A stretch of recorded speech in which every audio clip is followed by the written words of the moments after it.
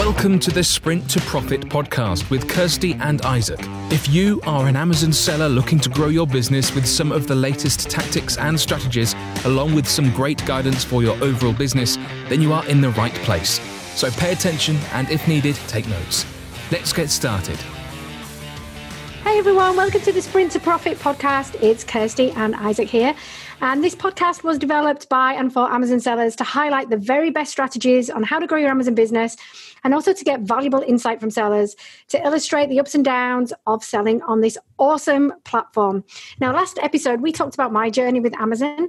So we thought, you know what? One good turn deserves another. So now it's Isaac's turn, which is a very little known story, I feel. I feel like I've told my story quite a lot of times.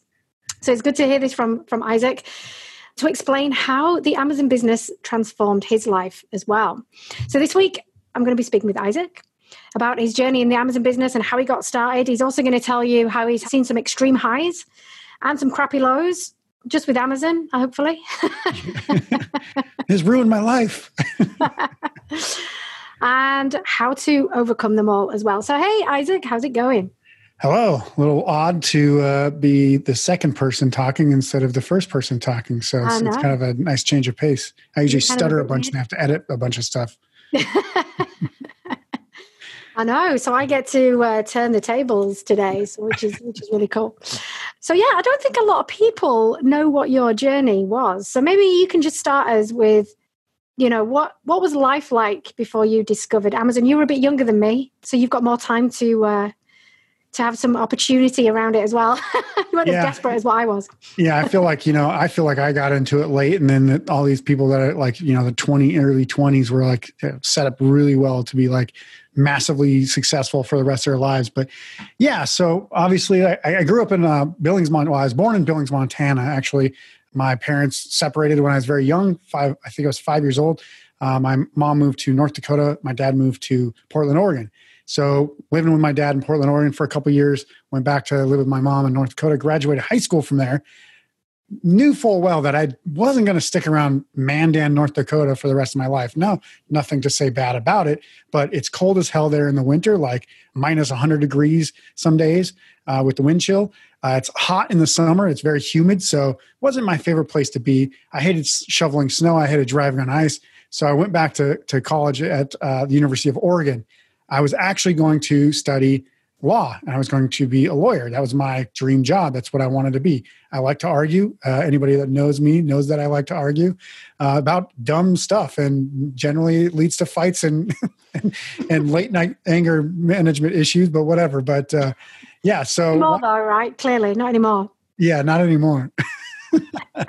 A lot less so these days for sure, but every once in a while gets perked up. But wanted to go to law school. So, I heard that the University of Oregon Law School is good. I also lived in Oregon, was pretty fond of it. So went to Eugene, Oregon, went to school, got my history degree, my major in history, minor in political science, because they didn't have a pre-law program. So that was kind of the pathway. They kind of built this pathway. So take these programs and these classes and you'll go through, and that'll be a good law school program.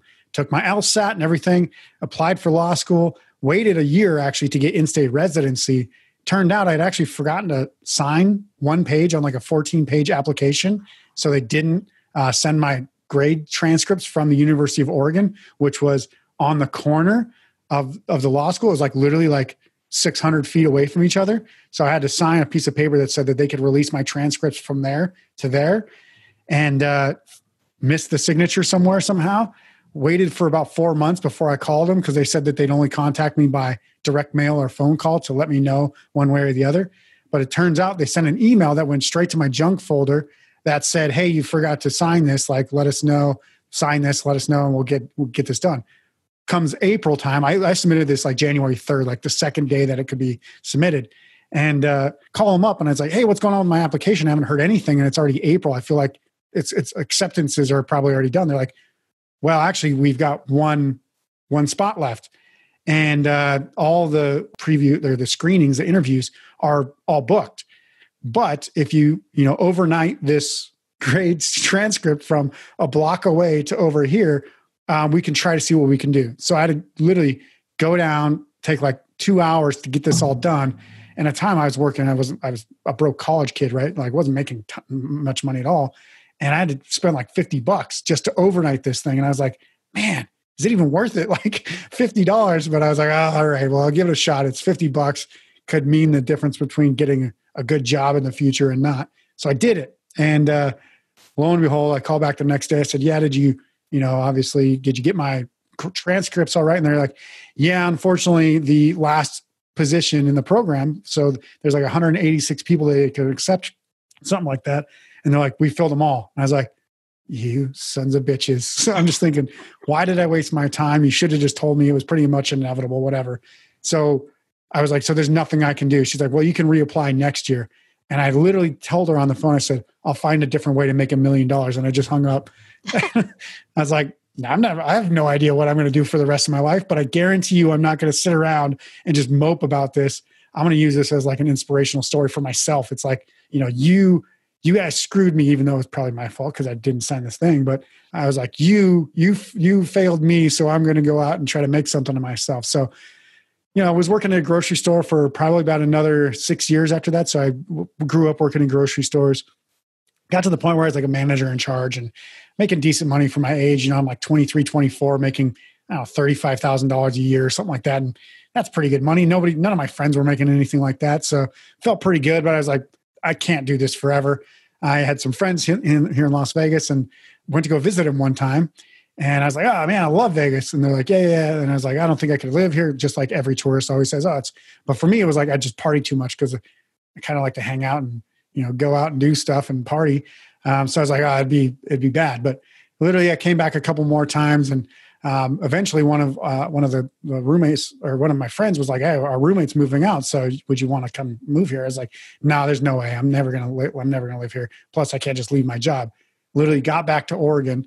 I was working at like 60 plus hours, probably closer to 80 hours a week. I was almost waking up, going to the store and leaving at like 10 PM. So it was like 6 a.m. waking up, 7 PM start work, 10 PM leaving work. So that was every day, six to 7 days a week sometimes.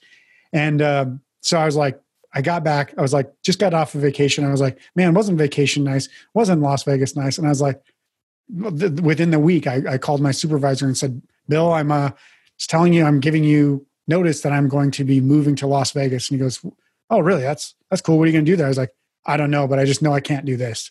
Like, I can't do this for the rest of my life. He goes, I'd do the same thing if I was in your position. I'm like, thanks. Like, great.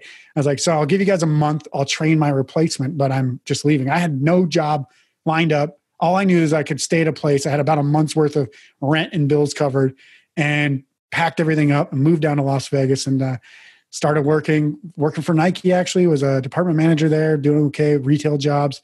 Quit that job right as the recession hit in 2008. 2008 hit, so I'm like, it was literally October. First week of October, I was like, I'm quitting. I've already put in my 2 weeks. Done. Next week, economy crashes. Nobody's hiring. Again, I didn't have a backup plan. I wasn't like, hey, I've got a job lined up. So lo and behold, I can't get a job like anywhere, especially anywhere that I'm qualified to work at.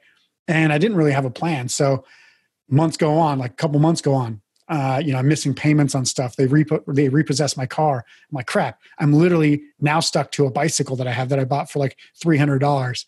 So that's my mode of transportation for like the next 2.5 years is a bicycle. Great shape. So I get a job from one of my friends who has he's running a movie theater. He's a manager of a movie theater. I go from making about $45,000 to $50,000 somewhere in there at the last job I had to making about $8.50 an hour. And so I was like, cool, this is the lowest point of my life. No car. I've got to ride a bicycle to work at a job. And this is 9 miles away, back and forth, like 9 miles each.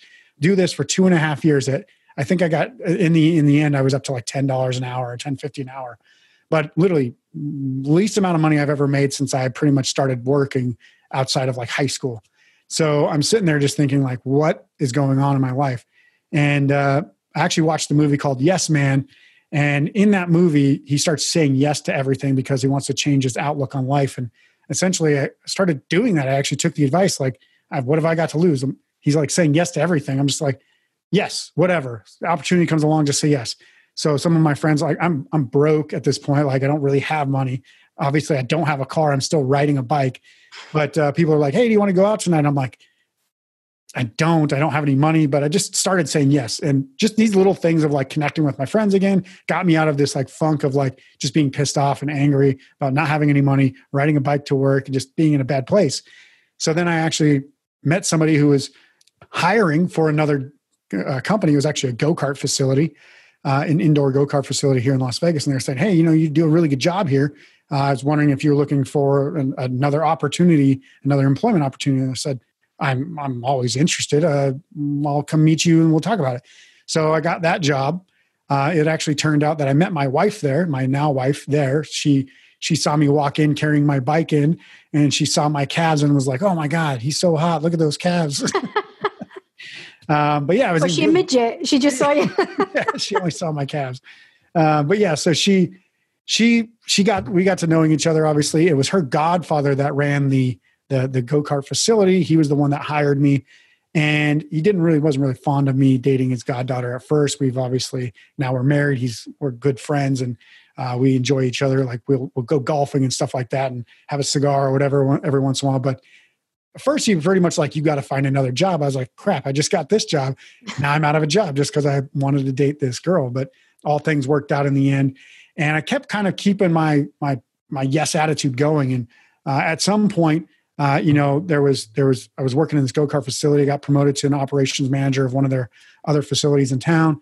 And I met a guy who was basically selling on Amazon. And we kind of became friends because I was teaching him how to run the go-kart track faster and faster and basically training him how to become a racer.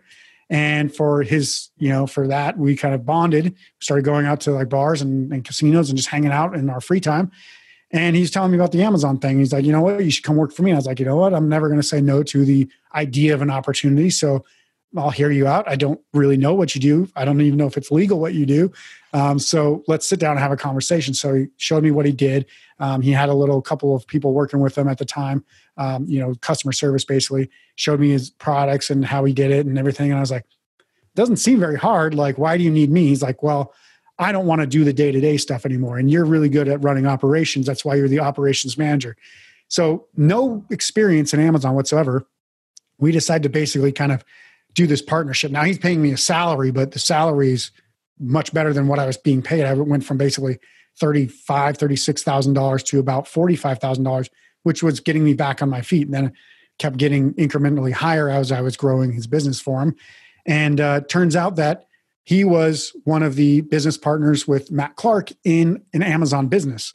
So Matt Clark from Amazing Selling Machine, I was actually running parts of their business. So between Paul, who was the guy I knew, and Matt, I was running different projects for them and running their Amazon business to help it grow because I was the operations guy.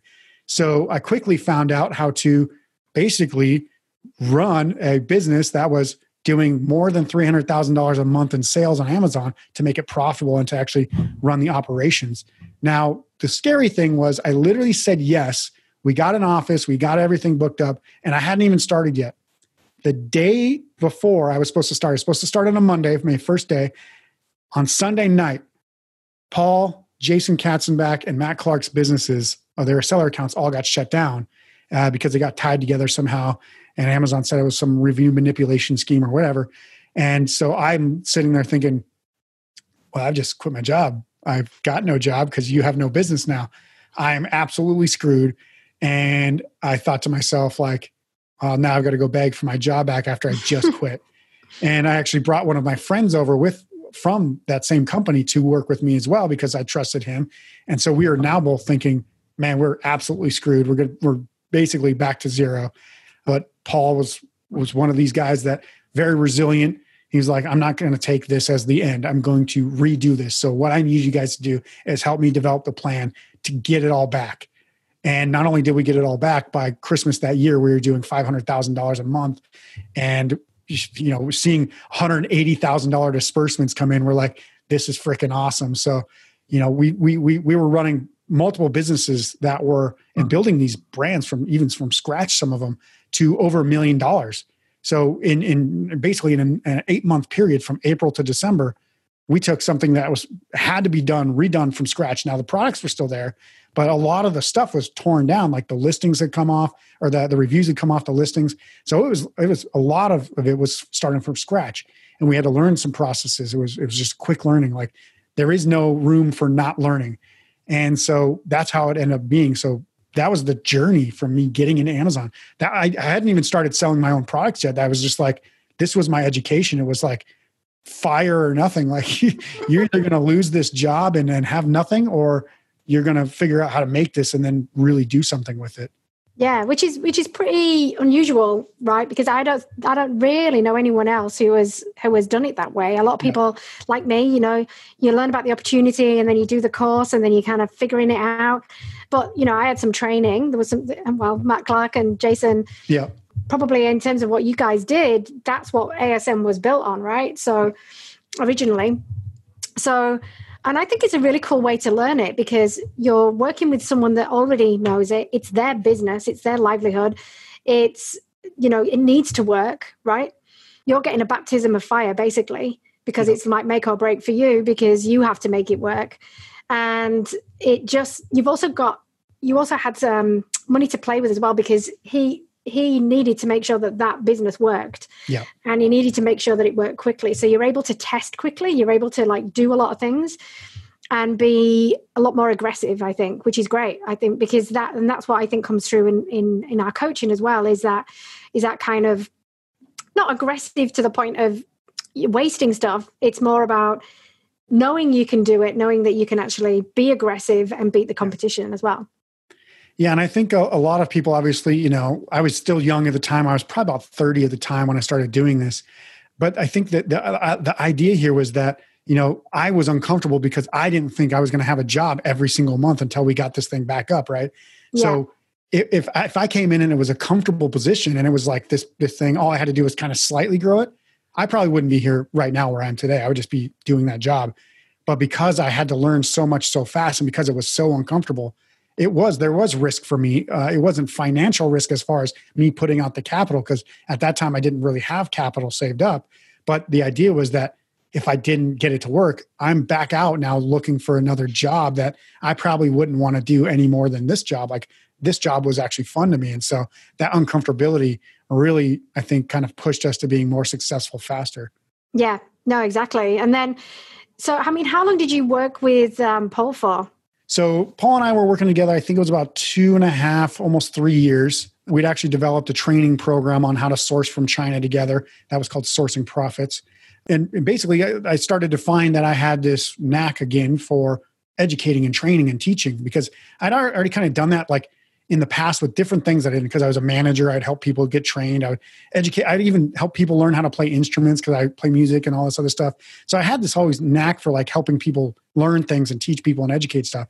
So when we actually built that training program, I was like, all right, so that training program did over $1 million in sales in 9 months.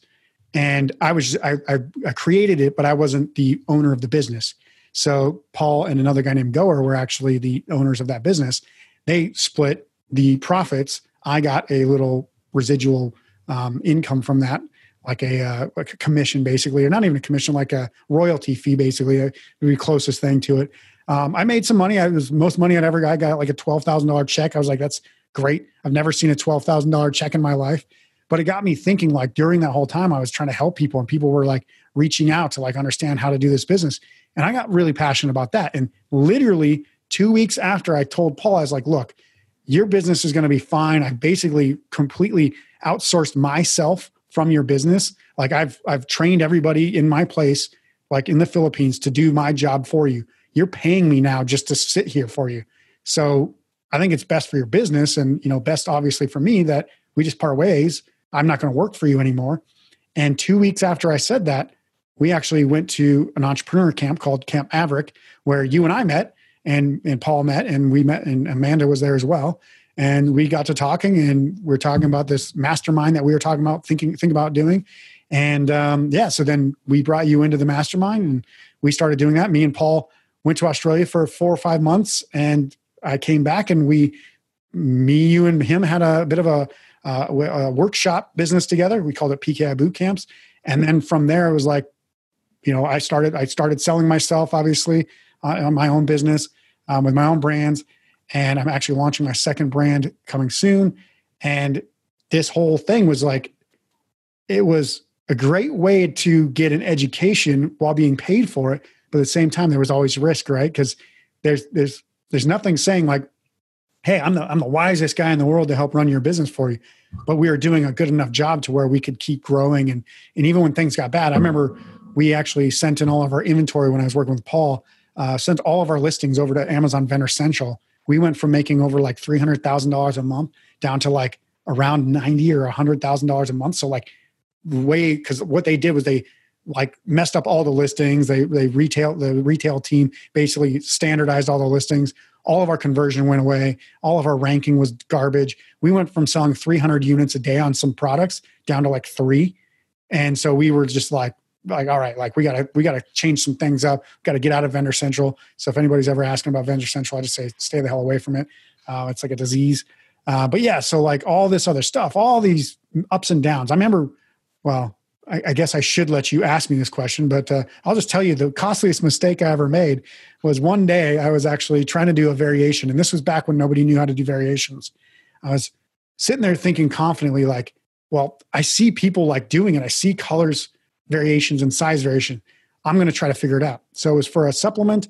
And I was like, okay, well, we wanted a 60 count, 120 count, 180 count or something like that. And we wanted them all to be on the same listing. So that way people could just pick the size they want. The 180 count one was the really big seller. It was selling, I think, 100 units a day at $30. So whatever that is, like a lot of money, right? So $3,000 $3,000. Yeah, $3,000 a day. Work that one out. Yeah. So $90,000 a month for just this product alone. It actually got up to where it was doing $9,000 a day. And right as it got to $9,000 a day, I was like, all right, now I'm going to merge these together and do the variation. And somehow I messed it up because this product had like 700 reviews or 600 reviews or something like that. And I merged these together and all the reviews went away and all the sales went away. All the ranking went away. So we didn't even get to top of page 1. We were just like bottom of page 1, but we were getting this many sales. And literally just that, like if you look at just $9,000 a day, if you just kept going for another 30 days, that's $270,000 or something like that. That's how big of a mistake that was. Paul and I, we got on the phone. I was like, I have no idea what happened. I was like, I thought for sure he's going to fire me, but basically he was like, no, this is terrible. Like this is probably the worst case scenario, but we'll figure out a way. So this was the costliest mistake. One single day mistake that I ever made was basically a $250,000 mistake for that month. And was that just because? So did the reviews come back? You know, like when you do that now, and you kind of like, it takes a few days for it to all kind of like sort itself out. Yeah. So that's what I thought. But for whatever reason, it didn't assign the ASIN properly or something. And I worked with Amazon to try to get it done. And I messed something up so bad that even Amazon couldn't fix it. And the reviews never came back. They never came back. Oh. Yeah. So essentially that product died and we had to start from scratch on that product, which, I mean, imagine just making $270,000 every month on a product and all you got to do is not touch it. So you've had some spectacular highs and some spectacular, like major F-ups, I'll just say. Yeah, exactly. Yeah, just kind of, but again, you know, what do you think would be your unique skill to essentially help you overcome that as well? I think it's even worse actually when it's someone else's business at that point, right? Yeah, it makes you feel sick to your stomach for sure. Yeah, because you're like, oh my God, like you're letting someone else down. When it's just you yourself, you can kick yourself up the bum. But yeah, I would feel like, oh my God, that's terrible. Yeah, so I think the unique skill set that I kind of have is I always look at everything as it's just a problem that needs to be solved. Everything's got a, you know, I mean, I'm not talking like X-Files where you have to explain extraterrestrial stuff. I'm literally talking about real world stuff, right? Like everything has a real world solution. There's a reason why things happen. There's got to be, you know, everything's built on systems most of the time anyway. So you just got to figure out that thing that, you know, you got to change in the system that makes this thing start working. So it always kind of comes back to like machinery, right? So there's a broken spring here. There's a broken cog here. You know, this lever's not working. Fix these things up and then this thing will just start working. So that's kind of how I always look at stuff. And we tell our members to, you know, look at things scientifically, like what's the problem? Provide some evidence. What have you done to try to, fix this thing? So do some research on this. What are your numbers? Hypothesize how you possibly could actually fix this. And then just start doing it and testing it out, right? So I think you had mentioned that something a little bit about your journey was like, track these things, test these things, look at your numbers, see where you're missing things. And that's exactly what I did. So, even in the worst scenarios, we were like, all right, well, what's the things that are causing us to not get there? Pinpoint those things, fix those things. Let's get this ship running again. And I think it was just, I've always thought in my head, like, there's no problem that can't be solved. You just have to spend enough time and money and manpower on it to actually get it solved. So, people got put on the moon, like exactly the same thing. For whatever reason, that this concept was always instilled on me is you can solve the problem, just put your mind to it and figure it out. Yeah. And I think a lot of people just want other people to tell them the solutions. And that's the problem for a lot of people. Yeah. And I think that's the difference between like employee and an entrepreneur, right? Like when you first start your Amazon business or any business, you don't feel like an entrepreneur at that point, unless, you're in Silicon Valley or whatever, right? And you're, seeing investors or you're on Shark Tank. But you feel like you're trying to make these things work. But I know some people have sort of said to me, one of the hardest things for them has been about switching from an employee mentality to an entrepreneur mentality. And the entrepreneur mentality being, I'm going to fix it. There is a solution. Versus an employee mentality is someone else is going to fix it. Yeah. So, it's interesting that you say that, because obviously you've got your own Amazon business now. Obviously we've got our coaching business as well. But even working in someone else's business, you still had it was like you treated it like your own business, basically, right? Yeah, I had to, because I knew that if it didn't work out, I was screwed anyway. Yeah, it's not like you're working some big corporate like me where you can kind of hide for a bit. Yeah, exactly. So they find you out, right? Yeah. It was a partnership, but everything, essentially he hired me to run the business. So it was a partnership without me having stake in the company as an owner. Yeah, exactly. And then you quickly figured out, you were like, well, actually, I don't really want to be, working for someone else. I actually want to do this for myself and kind of get a piece of the pie for myself, right? Yeah, exactly. And that was when I really started becoming a seller myself, was as just was like, you know what? The more money I make everybody else, the more money they make. That doesn't usually kick back to me. Like, I might get a little bonus here. But you think about building a company of, $3, $4, $5 million over the course of a year or two, you'd think like, you'd get some pretty decent amount of that if like you help grow that whole thing, right? And I'm not saying anything that was not part of our partnership agreement or anything like that, or any part of my employment. But you still have these expectations, especially when somebody's saying to you, oh yeah, we want to be partners. We want to be partners. And then you look at all the money that's going in, and then, the ways that it gets spent, and you're going, I wouldn't have done that. I would have taken that money and done something better with it, built the business more, done something more enjoyable, spread it around or whatever. And then you just go, you know what? It doesn't matter. It's not my business. I can walk away. I can actually walk away, and I can do it the way I want. So really, when I started selling, it was a challenge to myself to prove that I could do it myself, because I knew I could. It was just like, put up or shut up. Like, get your money out of your pocket and start this damn business yourself. Go out and do it and show that, people can do it. But what I did was I started working like 60, 70 hours in this business with Paul. And I started kind of resenting having to come in and do it for somebody else. So I always was like exactly the same thing. I'd never read 4-Hour Workweek until like a year ago or a year and a half ago. But I had the exact same mindset Tim Ferriss did without me knowing anything about Tim Ferriss. He was like, do it for the lifestyle. Don't just, I was 30 something years old, 31, 32, something like that. I was like, there's no way I want to just sit here and grind for 60, 70 hours a week every day of my life. I'm 30, 31, 32 at the time. I want to live my life. I proposed to my wife shortly after. So we got married and everything. I'm like, I'm young. I want to enjoy my life with my wife while I'm not old and retired. So I was like, well, I'm moving out. Basically, I'm going to do it my own. And that's when I started growing my Amazon brand for lifestyle. And I didn't want to build this Amazon business to where I have to have 50 products and grind and do 50. I literally have a couple products, do $500,000 to $1 million a year. And I'm fine with that. Like, that's all I needed, because this was a supplemental income.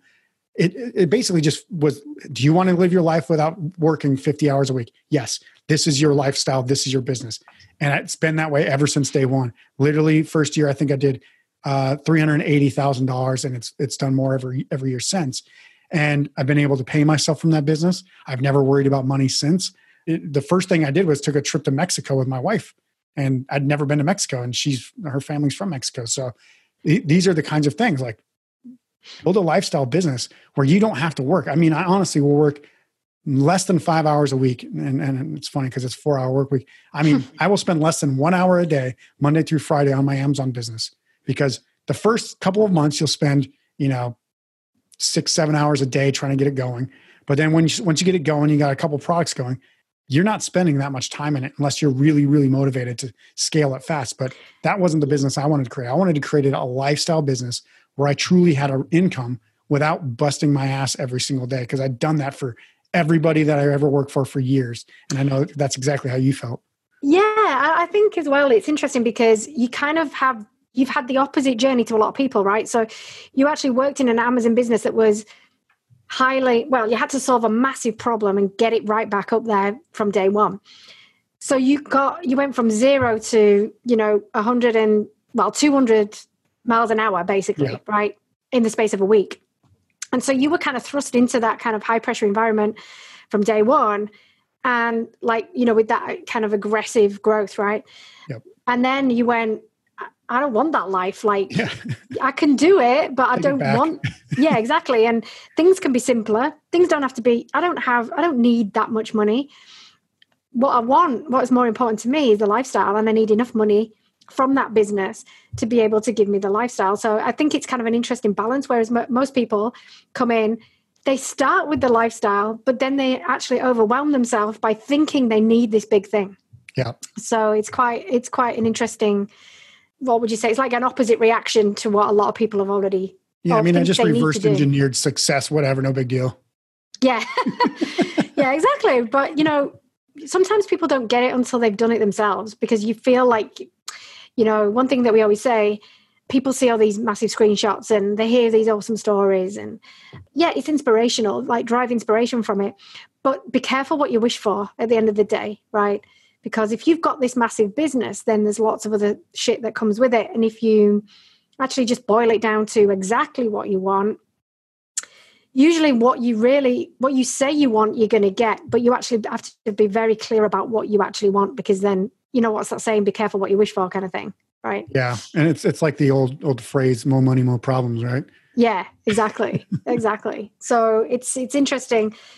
Like you say, I mean, you only have to work a few hours a week, make sure it's all ticking over. That pays for you, right? And then you get to do the cool stuff that you really want to do. Yeah. Fight with people in pubs now.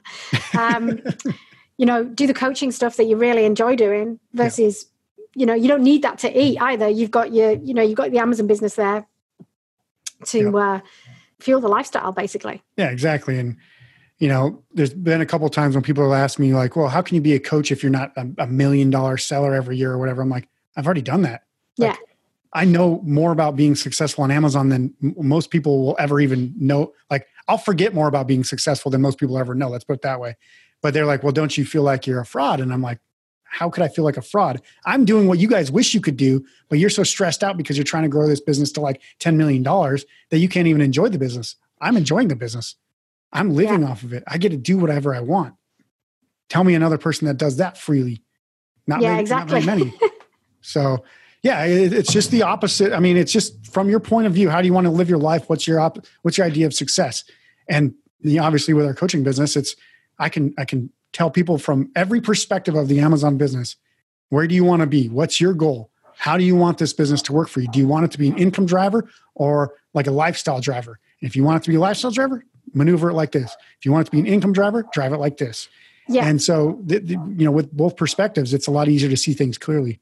Yeah. And I think, look, anybody can teach the ins and outs of an Amazon business, right? Not anybody, but I know what you mean. No, but you know what I mean? It's not rocket science in terms of what you need to do.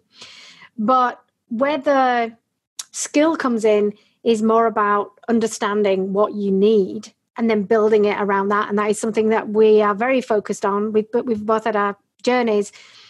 They're different, right? We both want different things, but we've built the businesses to be around those things. Yeah. And I think, for you in particular, you like I said, you had the accelerator flawed it from the beginning, and then now like you're just kind of tootling around on your bike and enjoying every minute of it. Yeah, it's like early retirement, but still making money off of it. Yeah, exactly. He's on gardening leave. Yeah. Well, saying that though, you've got a passion again, right? So you've got one business that pays for your life, basically. And then obviously we've got the passion with the coaching that we do. Yep. And then you're also thinking about launching another business as well, right? Another Amazon business. Another brand. So I'm actually starting out with my wife. She got bored because she got furloughed during COVID-19. So we're starting another brand, which I'm even more passionate about than the first one. And I've got a business, like a paper plan for this thing to do, that 7-figure plus over the next couple of years. So I don't even care about the money with this business. It's literally just like, I'm doing it because I want these products myself. And I figure if I want the products myself, then other people will want them. So it's like, might as well start a business on it because I think it's pretty cool. Yeah, exactly. And then you've got different goals as well, right? And, basically, just building a business to sell it, that's a different mindset, a different perspective as well. And if you're not really that passionate about the one that you've already got, then why don't you build another one that will actually give you that passion as well? Yeah, exactly. That's cool. So is there anything else that you would like to add or any kind of advice that you want to give to people about the Amazon business and how to be successful? Yeah, I think the main thing that I always say is confidence comes from experience. So if you're not confident yet about what your decisions are and what the business is going to do, once you get the experience, it's going to build your confidence, but you can't really get that right away. So don't be afraid of that lack of confidence or that lack of experience. It'll come. The idea here is that if you want to shortcut it, like work with people who know what they're doing already and build that confidence because they're going to have the experience to like show you what to do. Obviously you can join a mentorship or whatever, but there's many ways you can do it. But the idea here is that your confidence will stop your decisions. And if you're stopping your decisions, you're ruining your business. And this is, I think we had a person say this on a webinar like a couple of weeks ago or whatever. They said getting Kirsty's insights and Isaac's confidence is really a bonus. Cause I'm like, I never even really consider I know that I'm confident in what I do, but I never really try to portray a confidence. I don't try to. It's just, I guess people kind of pick that up. I don't know. It doesn't matter to me, but I thought about that after they said that. And I was like, you know what? I never really truly lack confidence in making a decision. And that's the thing that I want most people to understand is, look, if you want your life to change, you have to start saying yes. So you have to have the confidence to say that, even if you're scared as crap to do it, or you can't, you feel like you can't afford it. Like I said, when I was saying yes to my friends, even asking me just to go out for a beer, I was like, I can't afford it. But I still kept saying yes and still kept doing it because it got me into the place where I started making more positive and confident decisions. So just changing your daily habit of getting that confident decision going, anything you can do to do that will make you a more successful business person, and it will actually get you to what you want in life, in what you desire. So stay committed, say yes, make those decisions, and be confident that even when you're not confident, that your experience will come later. And even if you make the wrong decision, you'll learn from it. It's not that you're going to fail from it; it's you're going to learn from it, right? So, I always say the only way you can fail is by quitting. And yeah, I truly believe that. Like you could never quit, or you can never fail if you don't quit. Yeah, true. And if you don't ever try anything, you're just going to stay the same or go backwards, right? Yeah. And I think what you're saying as well is that it just fake the confidence, right? If you're not feeling it, just give yourself a challenge, like you did. Exactly. It's like, all right, I'm just gonna say yes to everything. I think you said 12 months, right? You were like, I'm just gonna do it for 12 months, and I still do it. I'm stupid. Like people, like, you want to come to like Oklahoma for some reason? I'm like, sure. I don't do it for everything, but like for things where I should say no, a lot of times I'll just be like, yeah, why not? Yeah. There's no real reason for me to say no to this. So why not say yes? Exactly. Yeah. So just fake it. And I don't really like that phrase, fake it till you make it. But in this instance, it's more about just fake your own confidence and just push yourself, because you'll be surprised at how much you can actually achieve. And, again, it comes back to this feeling of a ceiling, right? If you feel like, oh, I can't do that, I can't I can't be like that person, or I'd never be able to do that. It's only because you can't, only because you're telling yourself that you can't do it, which means that you never won't. You'll never do it, right? So that's limiting beliefs will kill every dream. Yeah, exactly. So there you go, guys. Some awesome advice there from Isaac about just moving forward. Basically, have confidence in yourself. If you don't, it could be from working at Nike. Their catchphrase is "just do it." So yeah. And now we've just put an F in there as well, right? So JFDI instead. So I want to thank our very special guest, Isaac Kuhlman, for all his great insights and also obviously all his, background knowledge on Amazon, being there before pretty much anyone else was there, right? From the beginning. And if you like what you heard today on our show, please be sure to hit the subscribe button and also share our podcast with friends who might also get value out of it as well. Also, if you're looking for some free training, head to www.goteamreal.com to see our real Amazon training there. So see you on the next show, and we wish the best for you and your business. Bye for now. Don't forget to subscribe, and if you would like to get more information about selling on Amazon, head to goteamreal.com for some absolutely free training.